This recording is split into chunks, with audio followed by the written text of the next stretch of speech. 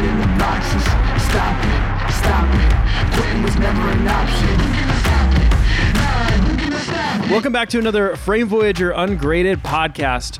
I don't know if you guys saw in the news here recently, Canon's high-end box cinema camera patent that we had reported on last week, or a couple weeks ago, actually is true. And this article from YM Cinema magazine confirmed it. They actually pulled it up, found it on the US patent list, and it looks just like the red Komodo. And at this point, it seems like everyone's kind of jumping in to get this high-end box cinema camera look. Rumors of Blackmagic doing it, GoPro having to do it here recently, and or essentially saying that they're going to make a professional camera, and now maybe Canon. But I'm also here with Tim Buttner, who's here to kind of talk about this with me and get some of our impressions on what we think about this potential. I don't think it's potential anymore. This boxed cinema camera from Canon that's coming out sometime soon. Well, that patent is very clear. They're doing it. And it's ironic considering you look at the fact that we talked about the fact that Komodo has the RF mount. They made a deal with Canon to give Canon like raw light. And then basically here we have basically shots fired from Canon. Like, oh, we're coming after your Komodo and we're going to do our own version. And it's going to have dual pixel autofocus. Yeah, it's like... It's so crazy. And I think this sets a precedent. I mean, I don't love Canon. I don't love Canon RAW or their version of RAW. Maybe it's changing a little bit now with, them working with Red, but this is a very interesting as far as features and something that you hear in community groups all the time. But people want cinema cameras with autofocus in it and certain other features that are common in hybrid cameras like Sony, the mirrorless cameras. So maybe that the market research and stuff is really coming around that, as much as people get flack in the group for always posting, I want autofocus in my cinema camera. And then, all the people getting on them about asking for that. Maybe they're actually onto something there. What do you think about that? I think it's more that there's a market of people who want it, and the camera companies are just more or less kind of providing it for them. Ultimately, though, I do have to say it is hilarious to see, like, oh, here this comes, and autofocus is technology that people want, so they ask for it. And especially for the gimbals, like the one-person shooter gimbal people, They love it. Oh, absolutely. And I guess too, before we get too into this, I'll like for those who haven't read this article, let me just give some quick hits stuff of what exactly that, they're saying is in this. So this design, and you guys could go check this out at ysmcinema.com. It's probably going to be one of their top stories. Looks just like the red Komodo. They have showing things for external accessories. It looks like there's going to be a display panel. There's potential, at least in the patent, for it to be controlled mobily through either, it looks like through at least Wi-Fi in some ways. And there's some speculation on the fact that, and I think we talked about this in our last podcast, was that potential for already being built in wireless video monitoring system inside this. That makes perfect sense. When you think about it, like the Komodo needs it. Like all of those small cameras need it. Oh, absolutely! I mean, it's such a great feature. We'll get back to that here in a second. Yeah. It has two batteries. It looks like it has two battery ports. So, which would make it, I mean, if you can go back and forth between it, and make replacing batteries on the go pretty easy without having to turn off the camera. I mean, hot swapping batteries is one of my favorite features of any camera when you can actually do it. Like, with the Pocket 6K Pro, you have that nice battery grip. So you just take out two batteries. You have the internal battery still going, and you just replace those batteries and put it back in, and you're still going. So that's always a nice thing. And when you can hot swap, like on monitors that have those two battery ports, it's just like, one battery is going, boom, swap it out, and the monitor's still on. Yeah, it's a really nice feature to have, so you don't have to stop with whatever you're doing if you're out in the field and you don't have, have a plug somewhere. It looks like, of course, per usual, I mean, with a cinema camera, you'd want to see this nowadays. It's going to have built-in ND filters. I don't know if it's going to be electronic like the 6K Pro is. I don't necessarily love the electronic one by the 6K Pro because mine already broke. But that's also because the airline dropped it on the tarmac. But I think it's, yeah, I still like the mechanical ones. It feels like it would have a less chance of failing to me. I really do like the Sumini Pro one, but also because it's technically better internal ND anyways with IR pollution control. Yeah. But the Alexa kind of has one of those electronic type of ones. I'm trying to think. Canon technically does have it in their C300 series, the Mark II and the Mark III for sure. I can't even remember the Mark I anymore. And I've used the Mark I, so but yeah, I mean, they still did decent with those. So if it's the same type of principle, then it will work well on this little micro camera of theirs. Let's see what else is in here. Heat dissipation mechanism, which is probably good for Canon. Maybe they learned their lesson after the R5. It was the R5s, right, that kept overheating? Yeah, the R5s were the overheating ones because they were trying to do 8K. Or whatever. I mean, why you need 8K in a still photography camera is beyond me. But so it's looking like this is going to be, the sensor Cs are going to be a CCD or a CMOS. With dual pixel autofocus. I thought that was kind of interesting. Or I guess the sensor size is still going to be full frame or at least medium format as well. CCD, though, ironically, this is the funny thing. When we went to CMOS, CCD had better kind of rolling shutter. It was almost closer to global shutter. Mm-hmm. And then we went to CMOS, which had better dynamic range. And there was a whole lower light kind of aspect to it that was better. But it's interesting that they're talking about going back to CCD because I remember I did some whip pans way back when with what was that camera? The JVC GY HD 110U. God, that number. I wish we'd never go back to the naming structure, but that had a CCD, and I remember it was mini DV tape. But I remember doing some whip pans with that, and it's you couldn't see rolling shutter. And then I started shooting on the EX1 and the EX3, and that was CMOS, and doing some whip pans, and it's oh God, that rolling shutter is awful. Yep.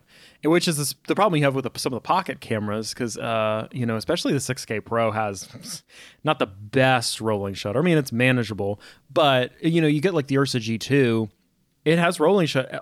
It's funny because a lot of people think that the Ursa G2 actually has global shutter, when it actually does have rolling shutter. It's just so good that you think it's global shutter. Well, the sensor readout speed is so close to because remember with motion picture film, you had a rotating disc in there, which essentially was sort of like what rolling shutter is. Yes, film exposes like global shutter, but essentially because of the rotating disc in the motion picture film cameras, you had 180 degrees open and then 180 degrees closed, so that rotating disc essentially was going over the image very much from top to bottom, very similar to.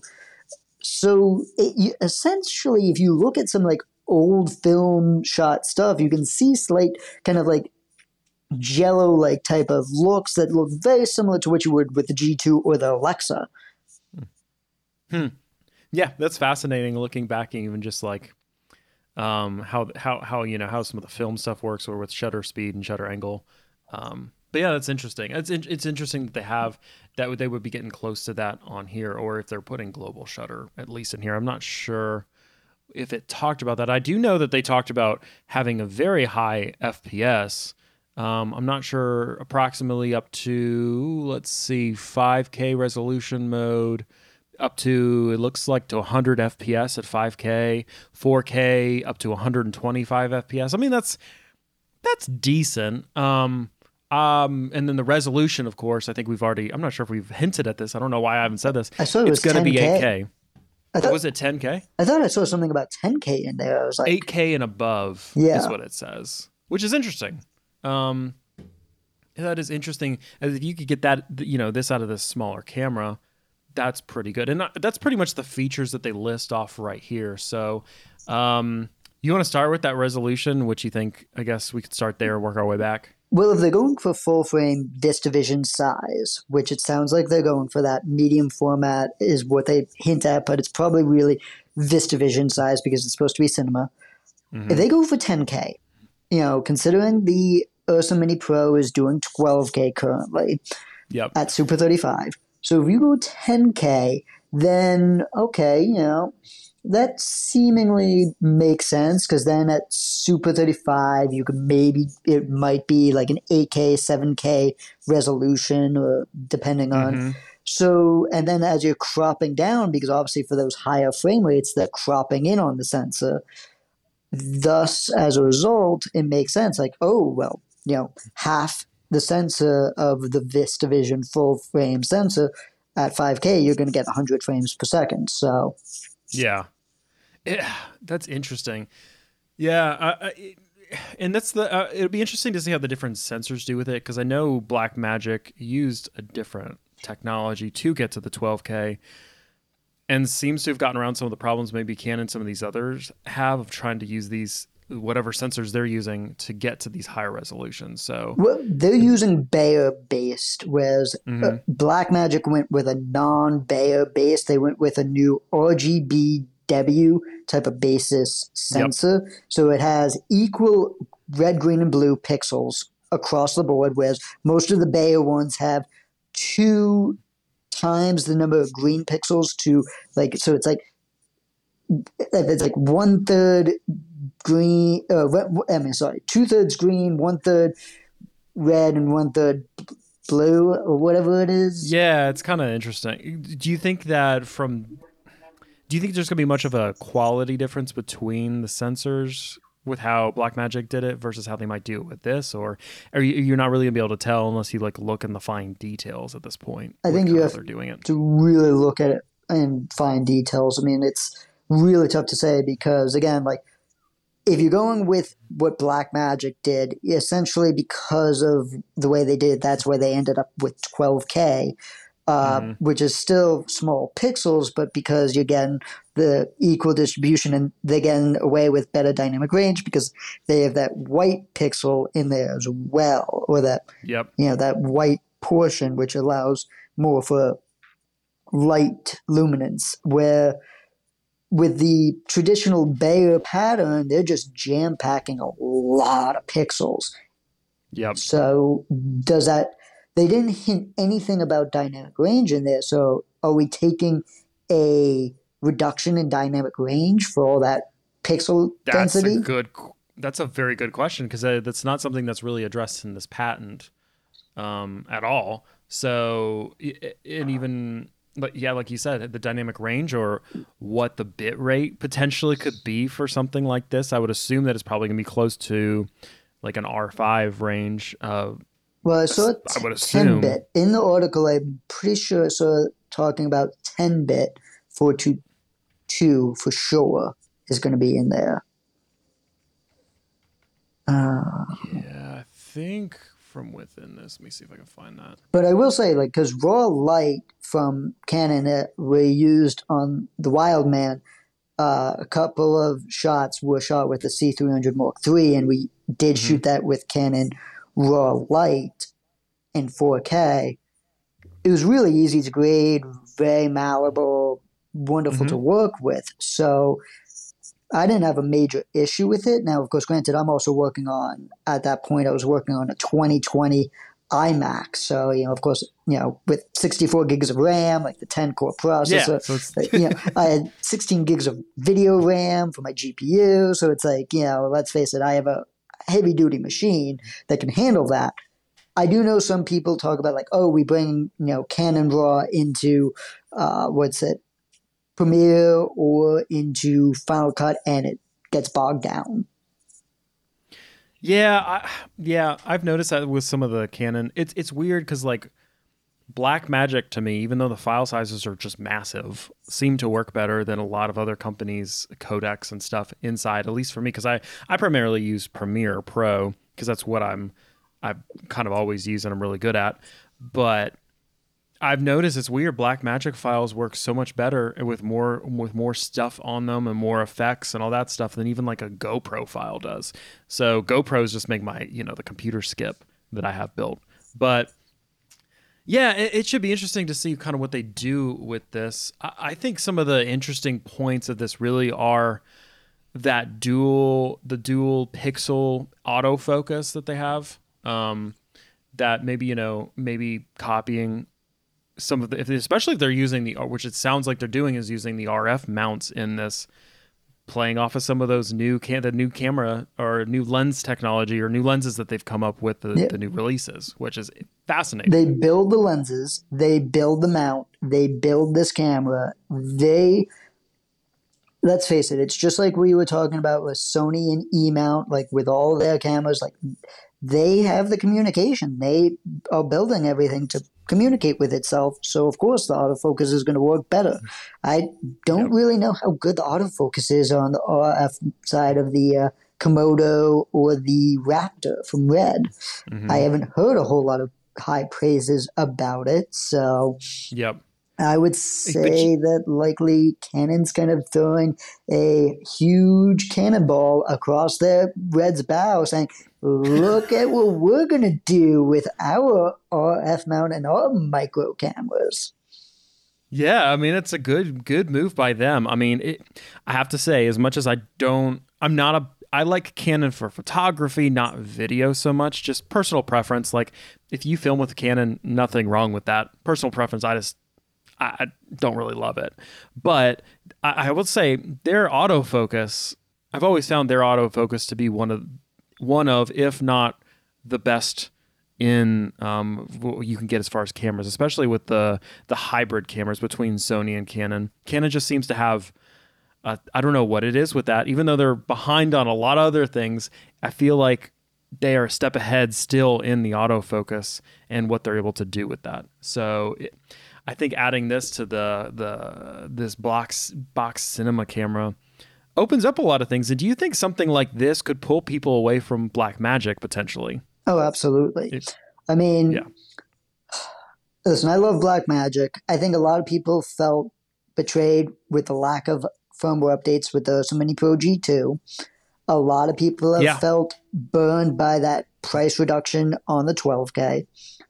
And because Blackmagic does these things without announcing, and, they're very tight-lipped. They don't say whether they're bringing firmware updates to certain cameras, like, oh, Blackmagic Raw, are you bringing that to the original Ursa Mini 4.6K? Nothing. What we're looking at, then they just released the G2, and it's like, okay, they're definitely not going to, but they never outright say it. And then with the G2, only maybe two firmware updates. The last one was August of 2019, and literally the 12K gets announced, and then, okay, Gen 5 comes to the pockets. Is it coming to the G2? They're just silent. Well, you can shoot Blackmagic Raw and change it in post. So a lot of people are kind of going away already because of some of those other companies like Canon and Sony with what they're doing. I know a lot of people are using the new Sony the FX9 and FX6. Yep. So, Canon can win a lot of people. It's and that's just what's fascinating. And maybe Blackmagic has something to respond to it this year, or they're going to have to respond to it. And I agree, it's a little odd with that G2, with the Ursa G2, because it's such a great camera, even though they released it in 2019, right? Mm-hmm. So it's not like it's that old that they can't fix it. March 7th was the announcement and release date of the G2 on 2019, so that's about almost 3 years and about less than a month. And I think in our last podcast messed up the dates a little bit, but nonetheless, I double checked those dates recently. In terms of the G2, though, here's the thing, and I always will say this: listen, the fact that it hasn't needed any firmware updates because it doesn't have massive bugs, it works exactly as I intended it to when I bought it. It has worked. That small firmware update did a small thing in August of 2019. And then it's functioned for me for over now 2.5 years perfectly. Do I care that I didn't get firmware updates. I mean, a little bit. I would like some of the features they added, but it still functions perfectly. It is my A camera no matter what. So, oh yeah, Ursa G2 is one of my favorite cameras. I mean, I even decided last year, thankfully, when I bought the camera, to buy that one instead of the 12K before they'd done the price reduction, and they did the price reduction like 4 months after I bought the Ursa G2. So I would have been screwed, and I would have been even more unhappy than I was with that price reduction. Which even it's cool to have.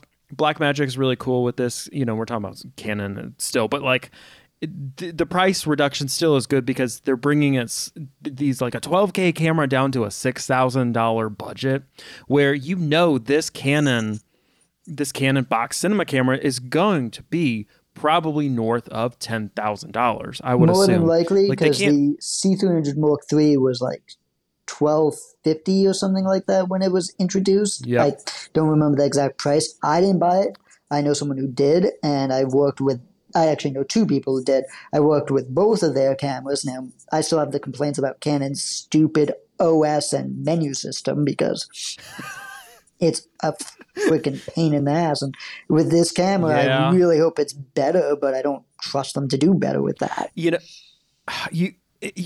got to think it's not that hard to like just pay. I mean, especially for like a company like Canon, who, granted they're not as big, but Blackmagic isn't as big as them, and they seem to like know what they're doing with a menu system and developed one of the better menu systems. Like, how hard is it to develop a menu system that's like easy to see and easy to flip through instead of just like the stuff that you get with, how the cameras have generally been. So yeah, it would be interesting to see maybe if their menu system gets updated in this. And I think maybe that is the one thing with this that will be interesting is that price point. Because already at the R5, I think the higher end R5 is already at $6,000, right? So the one they just announced, the one that's the true photo video hybrid is, I think, like $6,500 or some ridiculous price like that.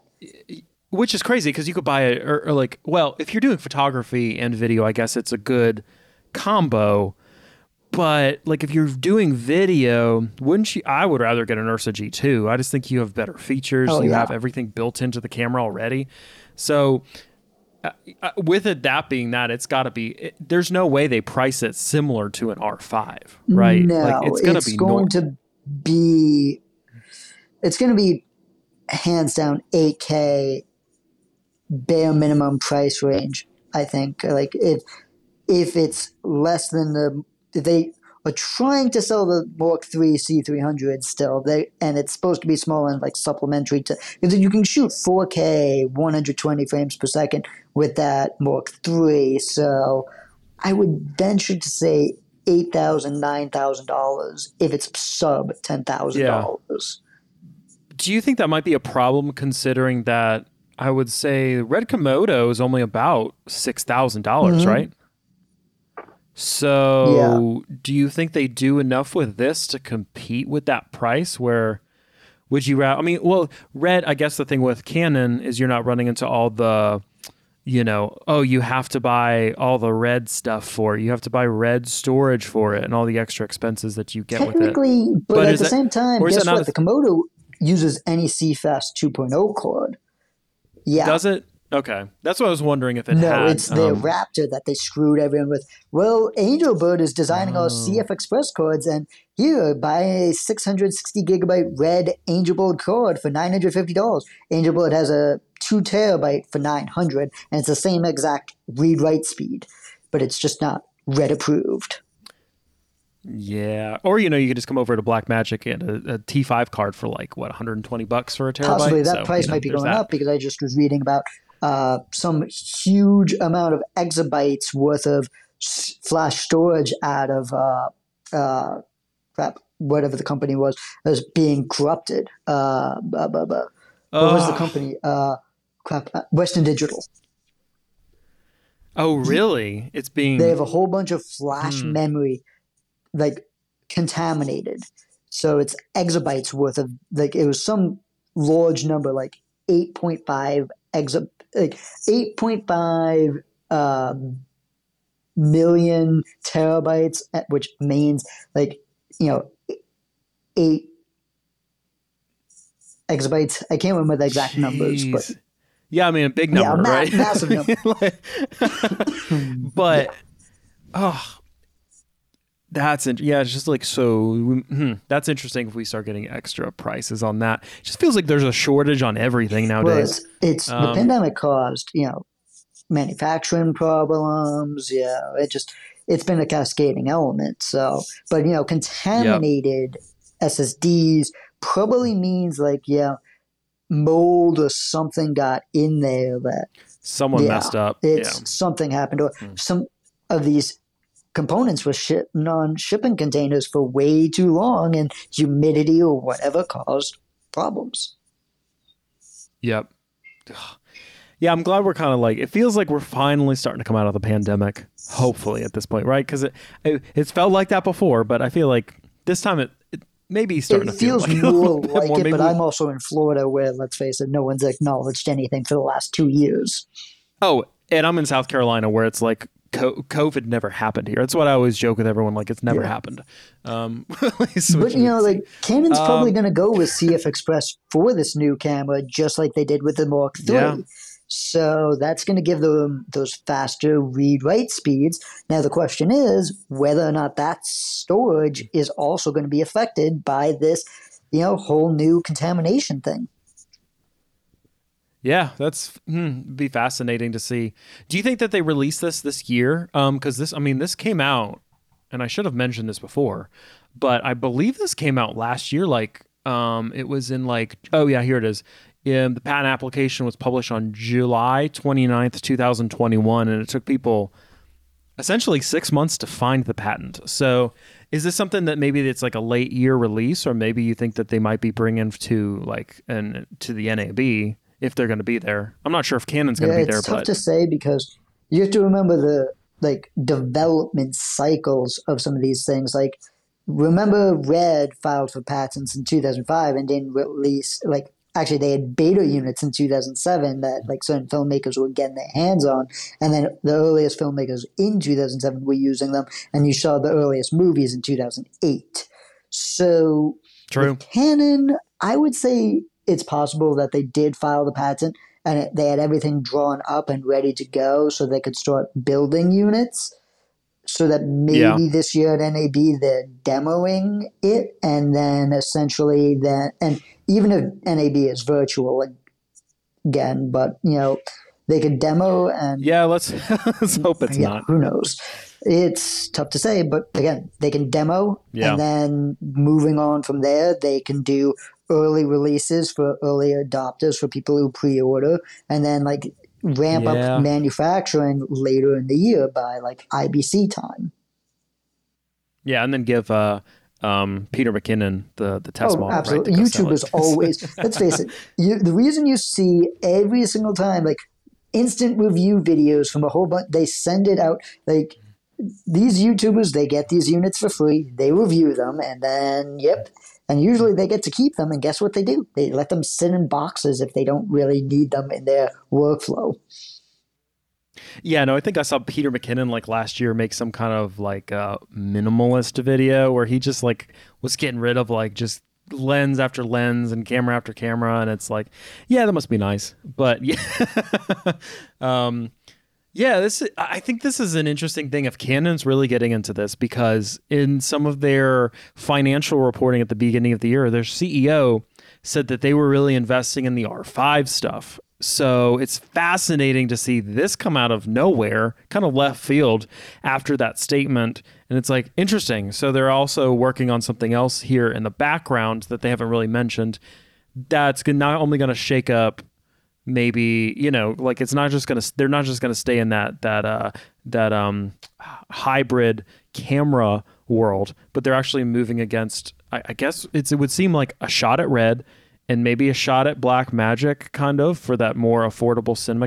I mean, we'll see what it costs, right?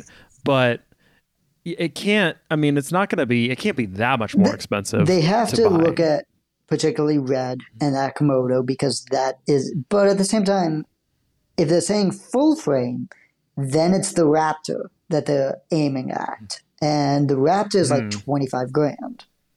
So if they do it for $10,000 or up to like if they do it for 12 and a half grand, then that's shots fired because that's, for half the cost of a red, Raptor, you get full frame, you get all these features, and, you don't have to buy all this proprietary BS from Red. I mean, really though, it's fascinating. I mean, you got to wonder what the angle is. Like, is it towards consumers, or I really don't feel like it's more towards pro consumers, but it's more towards maybe that middle ground between film and like high-end commercial it's work. For Linus I Tech, would say completely. He's just going to go buy like 8 of them, right? And, he's going to basically go, oh, can you believe this? Who needs? And he's going to flip out and all that. But beyond that, though, no. I think it's going to be for a lot of the corporate, like professional type of filmmakers who are doing like a lot of those type of gigs where, like, let's face it, I watched a recent video of like someone going, hey, what, here are the 3 cameras I own, and why do I own and it was like a Sony FX9 and then a Komodo and a Ursa Mini Pro G2, and talking about like why he has each of the different cameras, and let's like this Komodo is really for like a lot of these commercial type of things and like maybe some music videos. But like then the G2, it has better high frame rates. I'll use that for the commercials and the, music videos. But then so many of these documentaries and whatever stuff of I'm being asked to shoot interviews, and the FX9 is what they ask for. It's like literally like, hey, this is the job posting. We're looking for this camera, and it's exactly this, that. How often I've seen over the course of the last several years the FS7 from Sony being recommended as the camera that someone wants you to shoot for like an interview. Huh, that is fascinating. I have not run into that yet, but would you use an FX9 over an Ursa G2 for a documentary? I mean, honestly, I wouldn't give a crap. They both produce similar images. I have the G2, so like, I'd use the camera that I have. As far as the Sony FX9, I know it has better autofocus. That is for sure, especially when you're using the E-mount lenses. Which comes in really handy when you're doing interviews. If you don't want to make those micro adjustments because you want to be shooting like an 80 millimeter lens very tight on someone, and you want to shoot at f2 because you want that nice out of focus background, which, okay, fine. I personally love to see the background. I like to see the environment they are in, but I mean, you then have the autofocus, and you can just sit back and as long as they're not wearing glasses, right? I feel like Sony still has the issue with their autofocus, just like Canon does with glasses. Glasses has trouble. Glasses give you trouble with eye tracking autofocus. Yep. And it's fascinating. I wonder if they're ever going to be able to fix that at some point. Probably not. But I already have enough issue when I'm doing interviews and trying to do my lighting and someone's wearing glasses and I'm like, hey, crap. They keep looking up when I was lighting them. They weren't supposed to be looking there. I didn't know because they get very talkative with the heads and they're moving them about, and there's my light showing up, and it's like, damn, I need to now adjust those lights. See, thankfully I already wear glasses, so I already have so much practice on like lighting for myself and all this stuff that by the time I get there, I'm like, oh, I know what to do because, I used to wear glasses myself and I dealt with it enough, but so I added that. It's annoying. It's really I had annoying. a B camera guy going, I don't know, it's too much two-faced with the lighting, where I had one light position. And I'm like, fine, I'll move it over and go a little bit more 3/4. And instantly, the next person was, because we were shooting multiple people in the same location, the next person was wearing glasses, and it's like, boom. But it's like, if I had kept the light where it was, the key light, it would have been fine. Oh, it's always fun. Let me see here. So I think maybe wrapping this up here with some of this stuff, super fascinating with this box camera thing. What do you think is the primary benefits to a box style cinema camera? And I did do a poll here recently on my channel with the community. I had over, I think it was 300 or 400 people vote on. I have the numbers here.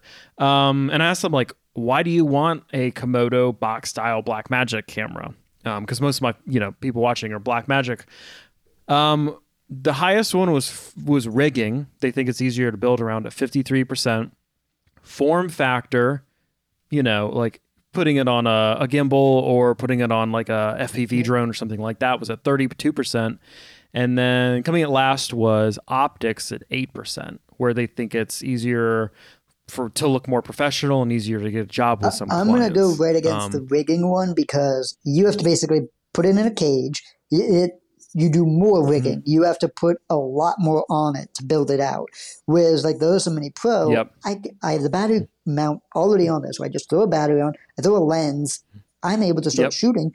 Yeah, and then like, if I have the shoulder mount, I keep the shoulder mount on it usually. So I just put the rods in there, put my follow focus and my matte box on, and like it's rigged a hell of a lot easier. I think really the reason people want the boxes is the gimbals. Really, they just want that lower profile, like lighter type of camera that you can just throw on a gimbal and like, again, like drones. And I think, and for B camera and like smaller profile, like fitting it in tighter little places, yeah, that's where it's useful. But like as a B camera or a C camera, I don't see it necessarily as pivotal to be the A camera. I think the A camera should still remain that slightly bigger, an Ursa Mini Pro is not that massive, just like the Lux Mini is not. Which people make it out to be. Like, I hear people all the time complain about how like, oh, it's so unwieldy, it's so hard to to be honest, I've always found it incredibly easy to use. It's very easy to use, but it's just heavier than a lot. Canons are light, like, Sonys are light. So, but I would say it weighs about the same as an Alexa Mini. Yep. And I mean, that's why as soon as I got it, I picked it up and I'm like, immediately knew I have to get an easy rig or a fly cam or something like that. And that's essentially what I just use with it, just hold the weight off of my back when I'm doing more documentary style work and that kind of stuff. But I mean, you can, in a pinch, still kind of hold it up against your body if you have kind of that like arm extender for it and just kind of like use it like that. I will oftentimes get it right into my kind of like under armpit area using the viewfinder as my third point, and I can get it nice and tight in me that I can do without an easy rig. And then I have it shoulder rigged often, and it still works great shoulder rigged. An easy rig makes everything a lot easier for sure. But then I live with it on, like, I just replaced my slider, so I was happy to do that because I live it on a slider if I want good motion, and then I have my Steadicam. So, I mean, it's not that bad, and weight-wise, it balances really well on a Steadicam. So, yeah. Which do you think that like this box style one would a little bit more too? I mean, what if Canon or Blackmagic came out with this box and it's modular and literally designed a bunch of stuff to be like super easy to attach to it, super easy to reconfigure. Like, and then they could play it to a bunch of different markets and sell a bunch of accessories with it. It'll go on lighter weight Steadicams for sure, and gimbals. Hands down, gimbals are where it will shine. That's where I know for sure. As for the Steadicam, though, I'll be honest. I've tried flying the old Canon C300 Mark II and the Mark III on it, and it helped when you added more weight.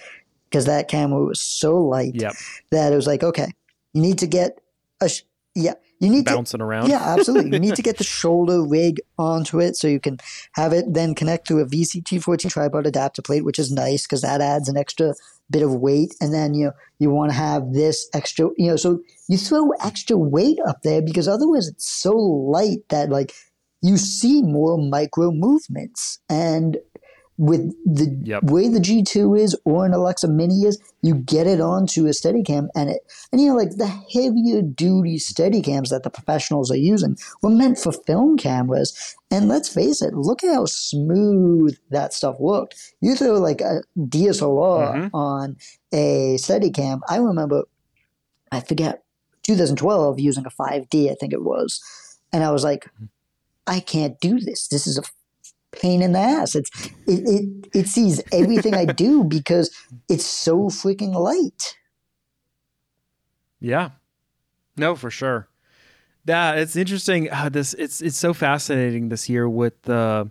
I mean, I to a point understand it, but just this like all of a sudden out of nowhere. Maybe it's not out of nowhere because I feel like the box cinema camera has been around for maybe a couple years now, but it really feels like it's coming to a fever pitch in 2022 for some reason, where like everyone's starting to make one of these. Blackmagic was one of the first with their micros.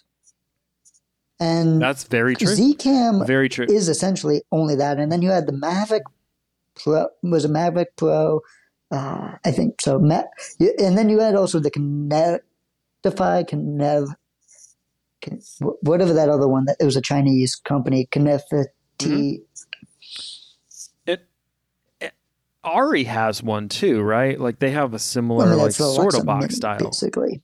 That's real. Yeah. That's the ironic thing though, that, and I know I had this conversation with someone recently about the fact that Alexa designed that to be a gimbal based type of thing, and it was meant to be, but then all these people just started using it as their main camera, and it basically was this aspect of like, Ari kind of was like, but that's not why we designed it. Like, and then they came out with that LF, and like the big LF camera was again like, obviously so that they could be at 4K but then they had to come out with the LF mini, and again like you still see like this Alexa 65 and the LF, like the big LF being the A camera, and then the LF mini being used as kind of the B camera. And like, especially with, you look at 1917, that's where with all the movement that they were doing, that's where the mini was so pivotal. And they basically, I think, beta tested on that movie, the